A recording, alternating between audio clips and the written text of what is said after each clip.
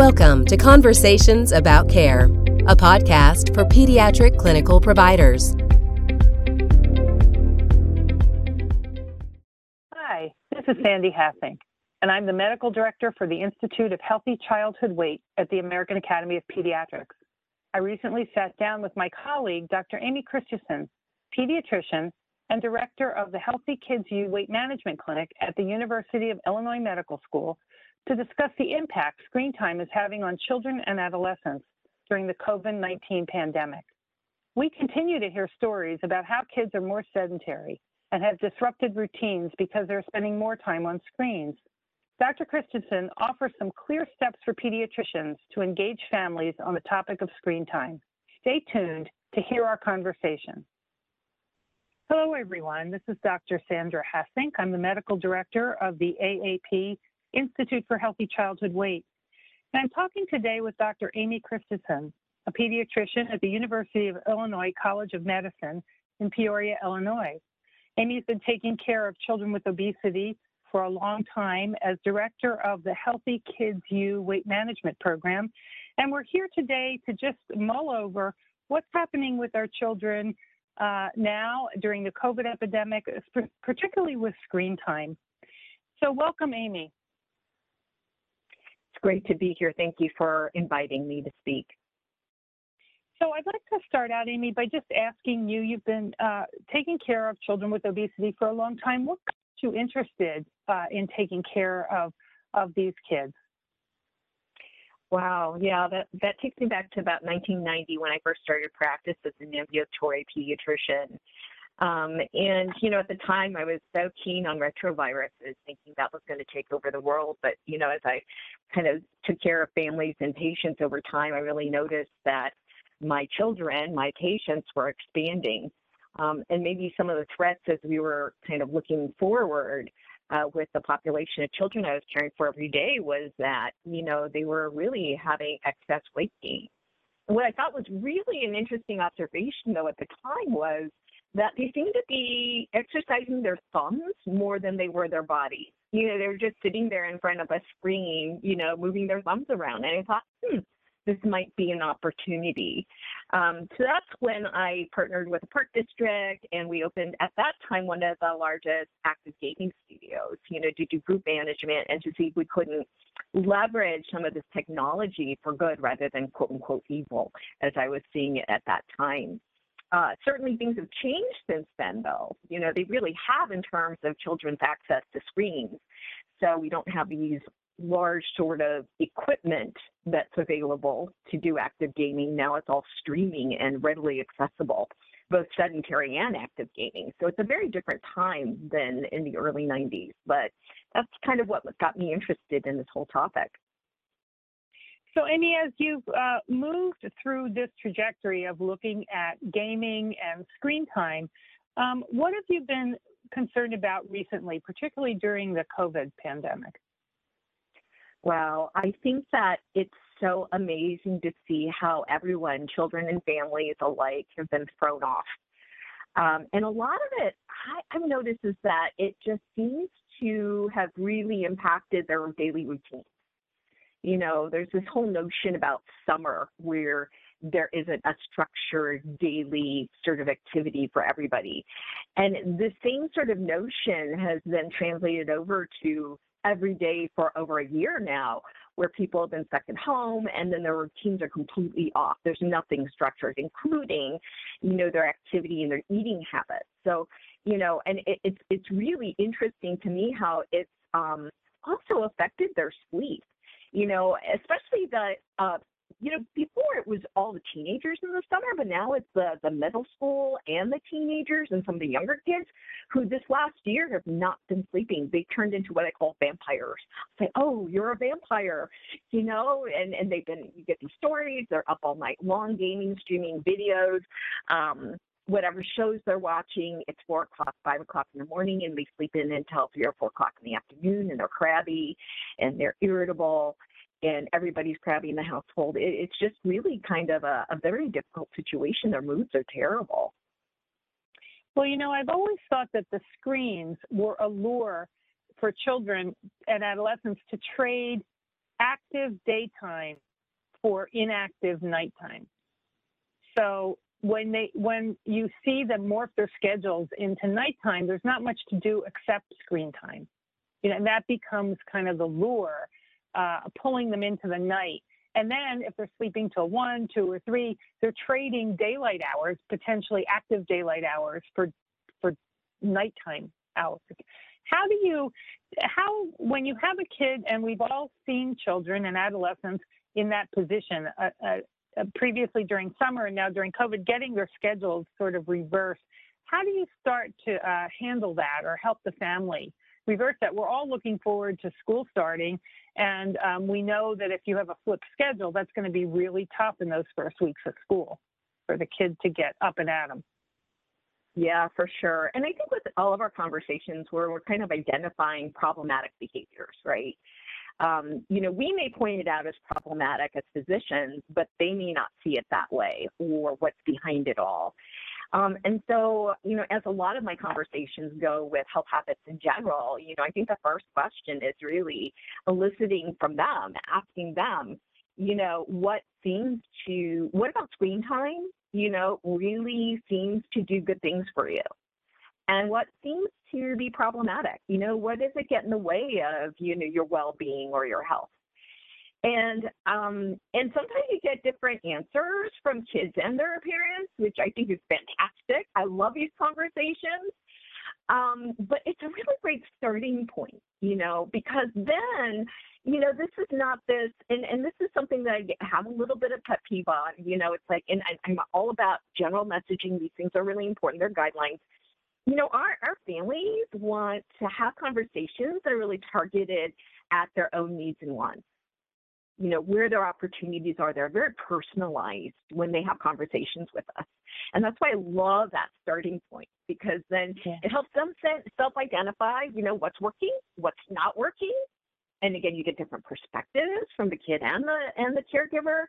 And then we can have this conversation that's very targeted to what their needs and wants are. And then, it's not just me telling them what they should be doing. You've got 2 hours or less of screen time. I'll see you next year. Really what this is about is to really help them self-identify, what are the concerns, if there are any. And then they're more likely to make a change and to do something about it.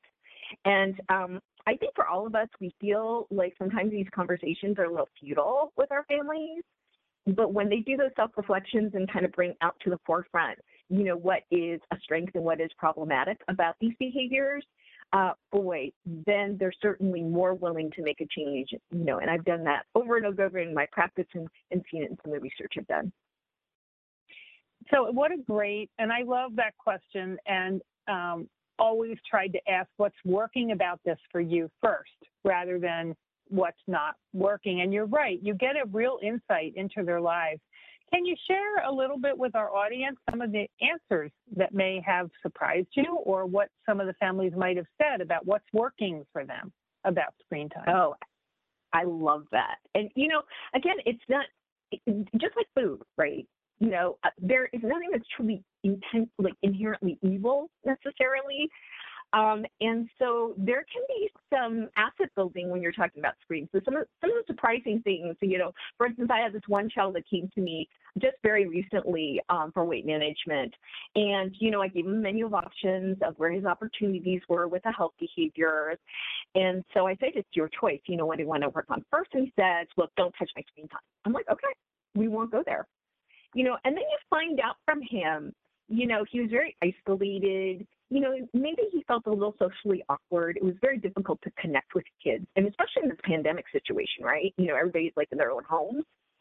And it was his one time, and let me also preface this by the fact that his family situation, there was a lot of family disharmony. It was a very tense household.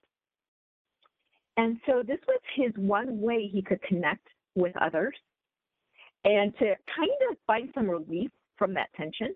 Mm-hmm. And then without that interpersonal, in-person sort of awkwardness and anxiety he had, because I think he had social anxiety as well. And so I was really surprised, I said, oh, that's fine. Tell me more.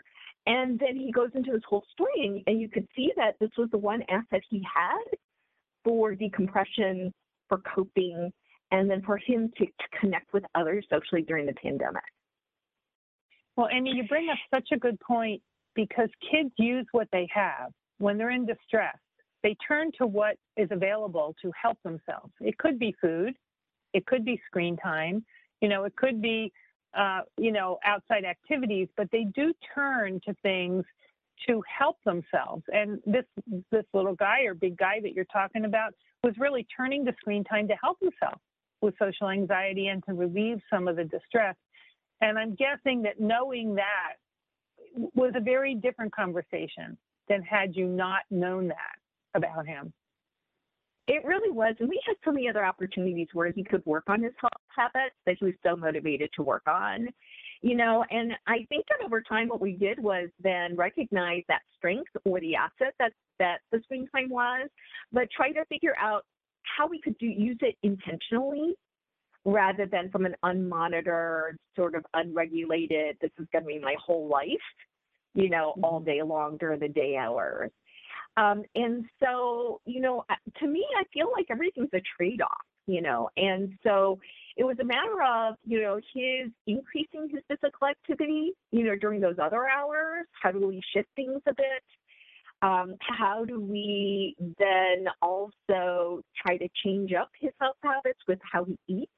And as it then relates to his screen time, because some of these kids are definitely doing unmonitored, isolated eating, when they're in their rooms, either socially interacting, but also obviously, some of the other problematic stuff that's related to online gaming or like streaming devices, right?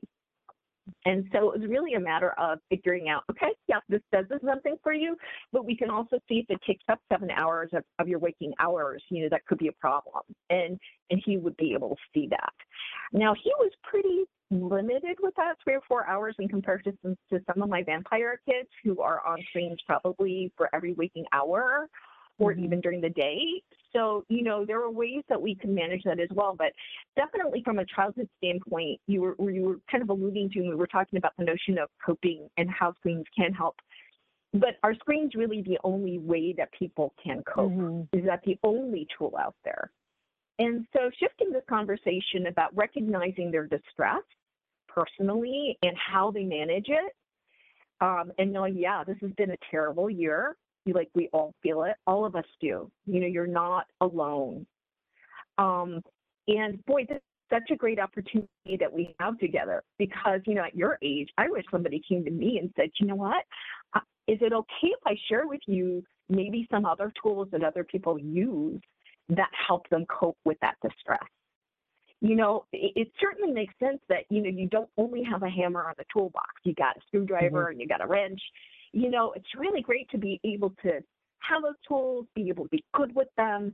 And all your life, no matter what comes at you, you'll be able to choose one of those tools to be able to help you manage how you are feeling and how you are dealing with what's coming at you.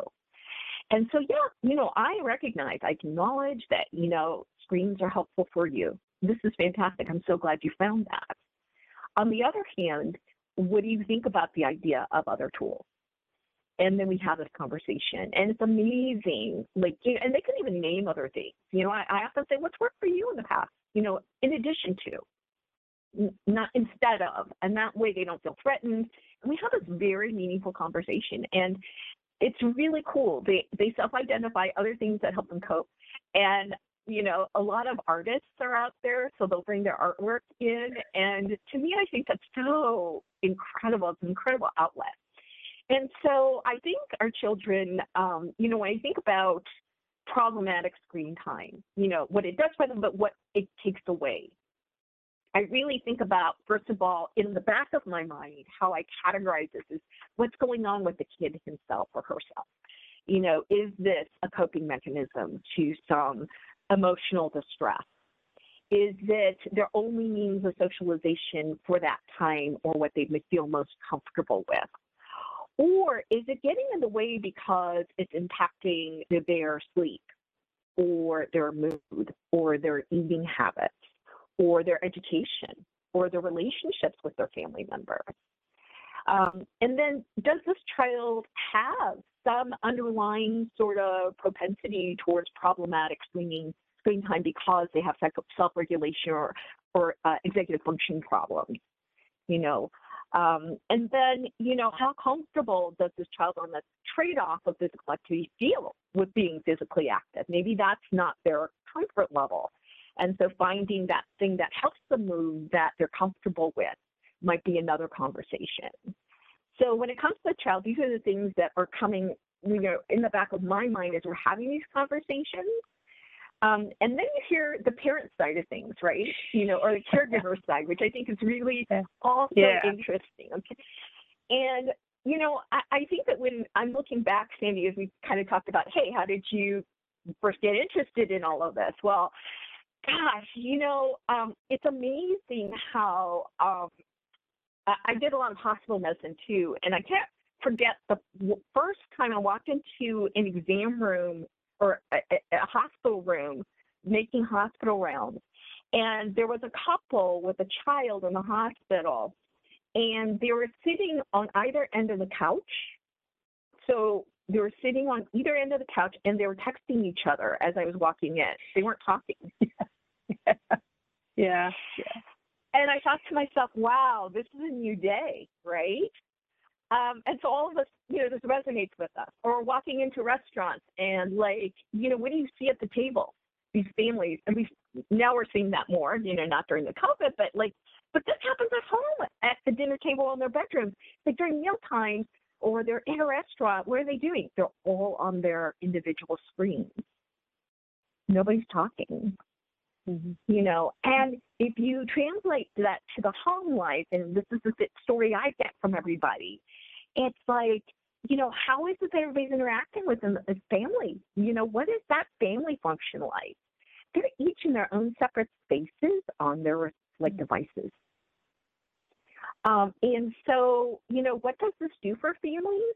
Well, you know, for a lot of very busy families, caregivers who are very stressed, you know, they view like being in everybody's little quiet corner as a stress reliever. They're coming home from work, they're decompressing. You know, I remember my dad coming home from work lots of decades ago, like he would turn on the news as soon as he came in. Don't talk to him, right? You know, we all have our decompression things. So you can really see how this is valuable to families. But then when it becomes problematic, you can really see how the family becomes disengaged.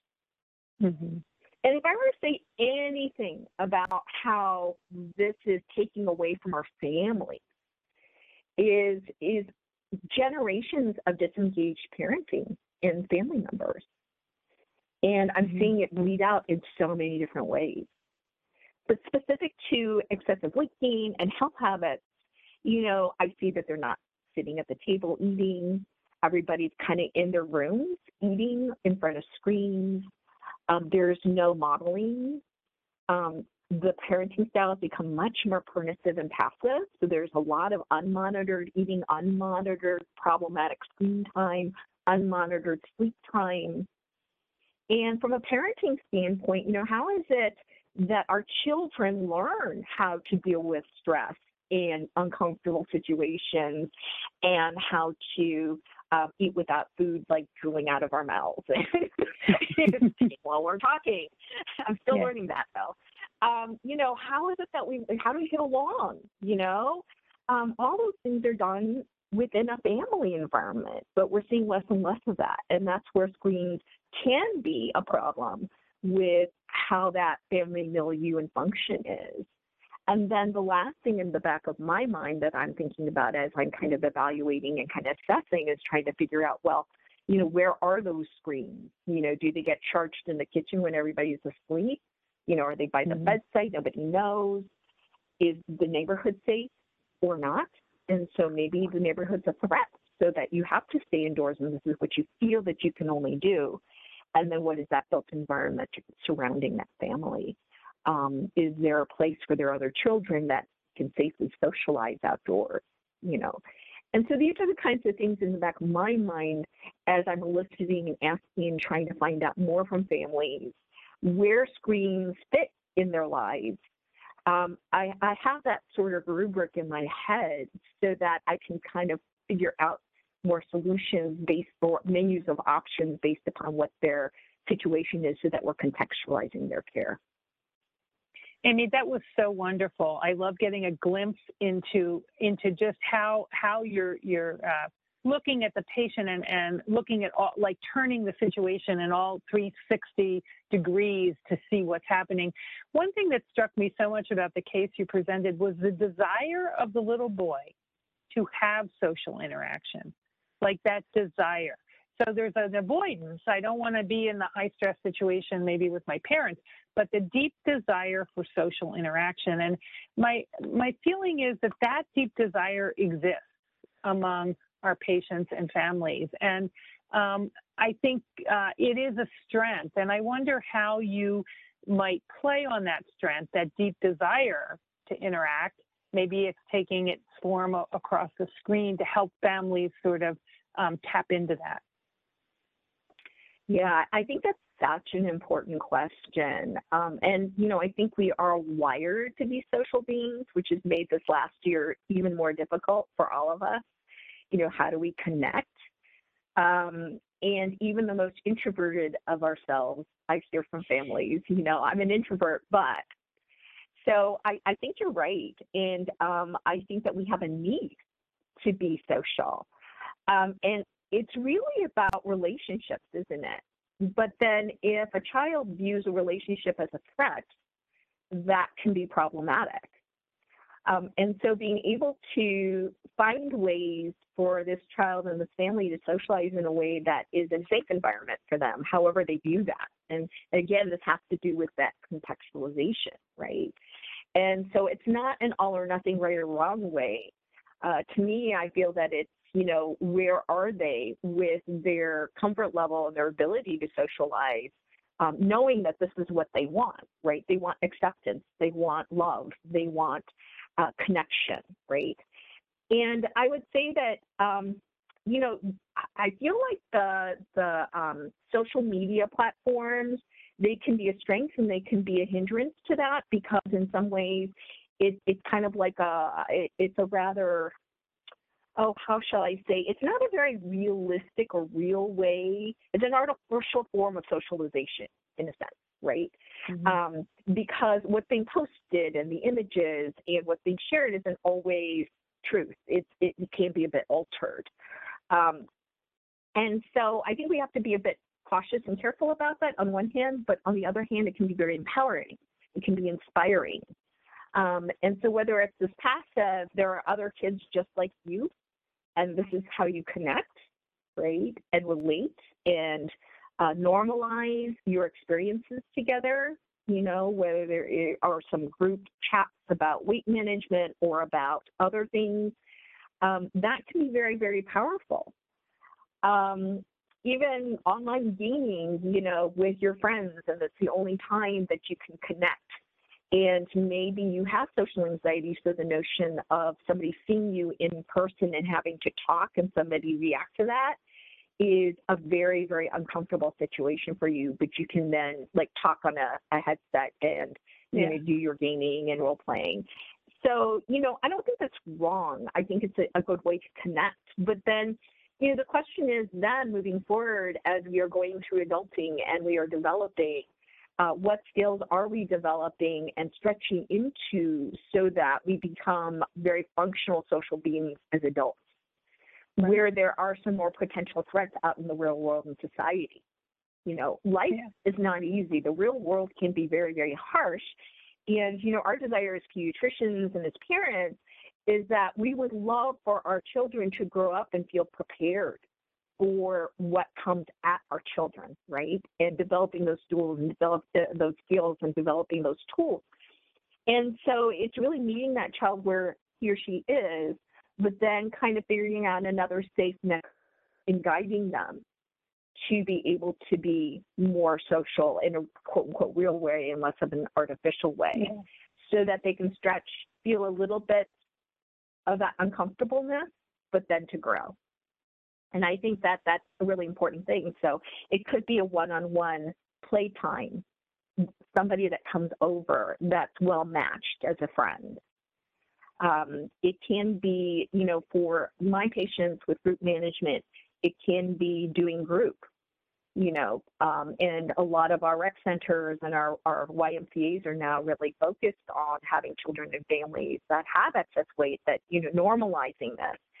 I am so excited to see that with every group that we have, there's always a couple of kids who have autism.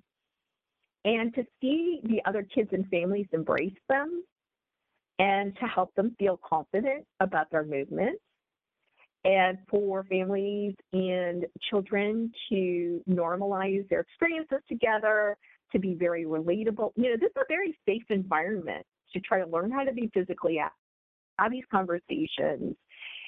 For a lot of my patients with social anxiety, I'll say, would you be open to just coming? You don't even have to enroll. Just come and see what you think. You can stand at the door. It's fine. And some of this could be underlying anxiety issues. Some of this could be some very, very distressing situations in their past with social situations at school. The victimization that they undergo through bullying can be horrific. And then, I would say 9 times out of 10, these kids will stay and they continue. And you see these big, bright smiles on their faces. And I think it's so powerful. So, Amy, I'm so glad you spoke about groups. And I'm flashing back to an adolescent group we had. We taught cooking to the adolescents. And we had the adolescents in a group. And we met with the parents separately several times during the group meetings. And the adolescents would cook and then bring food home to the family. And the parents overwhelmingly said, I now have something positive to talk to my adolescent about. They needed something positive to interact around. And it was a thing that, it was a skill. It was a physical activity. Cooking together is so often I'll, if parents are interested, suggest cooking because it is a way to interact. It doesn't put all the stress on conversation. You're actually doing something together. So, I just remember fondly how excited the parents were to be participating in this with adolescents and having something positive to talk about with their kids. So I think families really, really want that. They do. So, Amy, I just thank you so much for being with me today and having this wonderful discussion. Any last things you'd like folks out there to just think about in terms of screen time when they're interacting with their patients before we wrap up? Yeah. So, what I like to do is really to maybe have like a menu of options that I can offer to families depending on, how they self-identify that screen time can be problematic for them. And it's not uncommon where I have them walk in and you have this exasperated parent and their kid won't get off of their screens. They're all yelling at them. There's a lot of tension about this topic. And so several solutions, and I've got like a list of menu of options depending on what they come up with. But several things that I'll offer are things like, for instance, maybe earning or trading certain sorts of either chores or physical activity hours for extra screen time. Another thing is when I have my vampires, especially our kids that are really problematic gamers, quote unquote, I will say, just the thought of even having an activity break. So they'll, they can see themselves like every hour, they'll pause their game and they take a 15-minute break. And I said, think about it. You do 4 hours of gaming. That's a whole hour of physical activity that you just integrated into that. And I'm not telling you to not game. I'm just saying, hey, what do you think about an activity break? And that's very doable for them when they're like hours, like every waking hours on the screen. It can be, putting phones and screens on charging stations at a certain time every night so everybody's asleep. It could be, screen-free family meal times so they can kind of be very intentional about that. Sometimes people have conversation cards on their tables, and that way it gives them a start for some of their conversations instead of the screen, so it gives them something to do instead of. And then being very intentional about scheduling screen time. So, maybe everybody needs that decompression at a certain hour every day.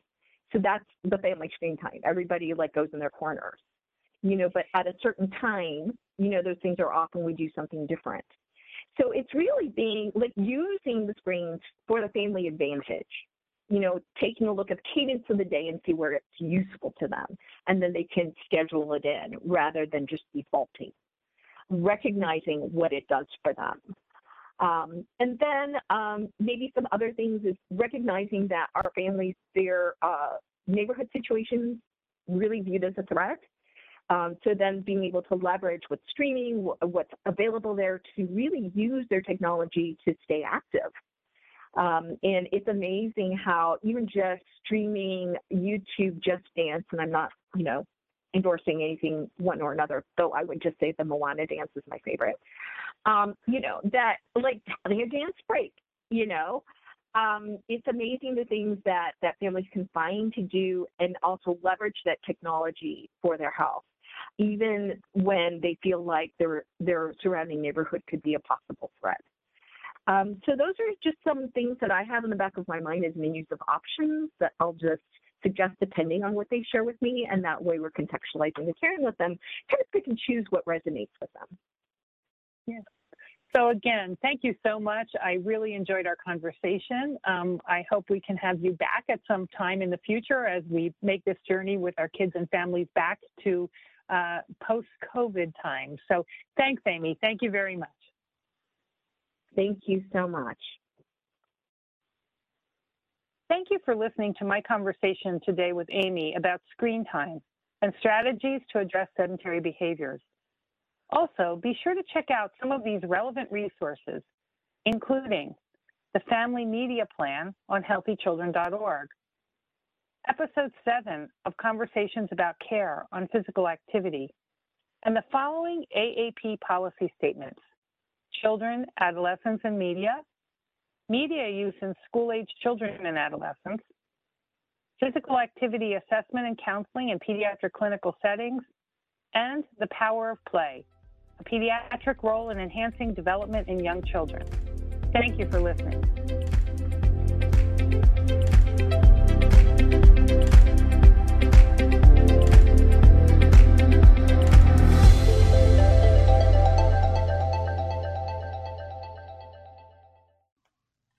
The views, information, resources, or opinions expressed during the Conversations About Care podcast series are solely those of the individuals and do not necessarily represent those of the American Academy of Pediatrics.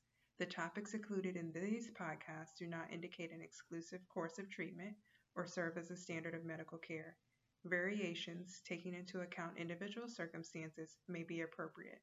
The primary purpose of this podcast is to explore common themes related to quality pediatric care from the perspective of clinicians. This podcast series does not constitute medical or other professional advice or services. This podcast is available for private, non-commercial use only. Advertising, which is incorporated into, placed in association with, or targeted toward the content of this podcast without the expressed approval and knowledge of the American Academy of Pediatrics podcast developers is forbidden. You may not edit, modify, or redistribute this podcast.